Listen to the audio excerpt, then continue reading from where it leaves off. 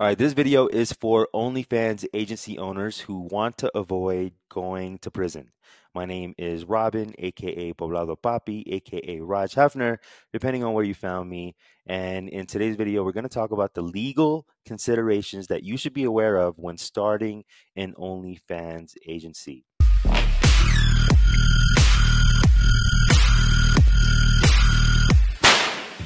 Before I actually move on to the next section, I just kind of want to talk about what's obvious and what we're not going to talk about in this video, right? So some of the stuff is that's super obvious. Don't do anything illegal.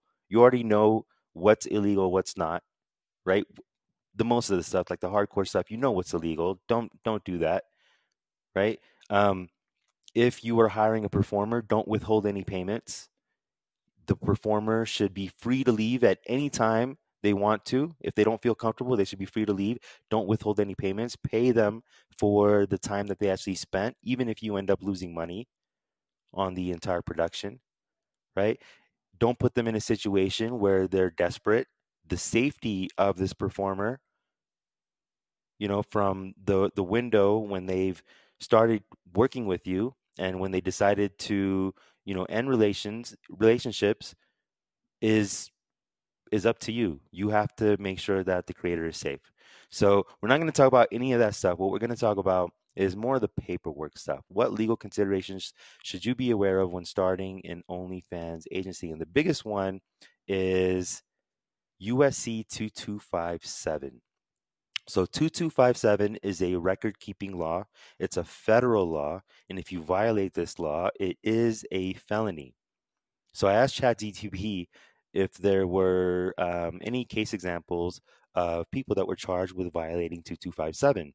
So yes, there have been several instances in this is ChatGPT's answer. Yes, there have been several instances in which individuals or companies have been charged with violating 2257 record keeping requirements. For example, in 2016, the US government filed a criminal complaint against the operators of an adult website, and it's up there for you to see. I'm not going to say it out loud, for failing to comply with 2257 record keeping requirements. The complaint alleged that this website failed to maintain the required records, and the site's content included depictions of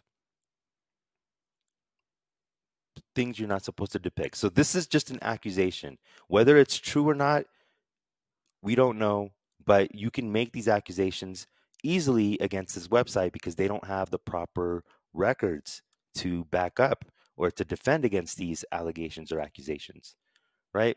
So this case is eventually settled where this website agreed to pay $20,000 in a fine and improve their record keeping practices. So a slap on the wrist. Still $20,000 gone.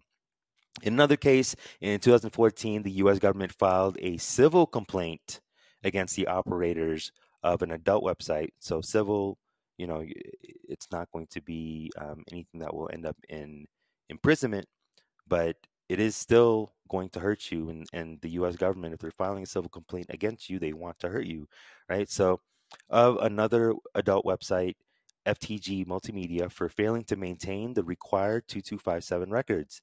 The government alleged that the site's content included depictions of similar things. Again, these are just allegations, right? They can easily make these allegations if you don't maintain these records. And the operators failed to maintain accurate records of the performers' ages and identities, which is one of the things that you have to do when you are staying compliant with 2257. So the case was settled with FTG Multimedia again, and they paid a $75,000 fine and vowed to improve their record keeping practices. So these are just a few examples, but there have been other cases in which individuals or companies have been charged with violating 2257 record keeping requirements. It's important to note that the consequences for violating 2257 record keeping requirements can be severe, including fines and imprisonment. So it's essential for producers of this type of content to take these requirements seriously and maintain accurate records of all performers depicted in their content. All right, so here's another case example.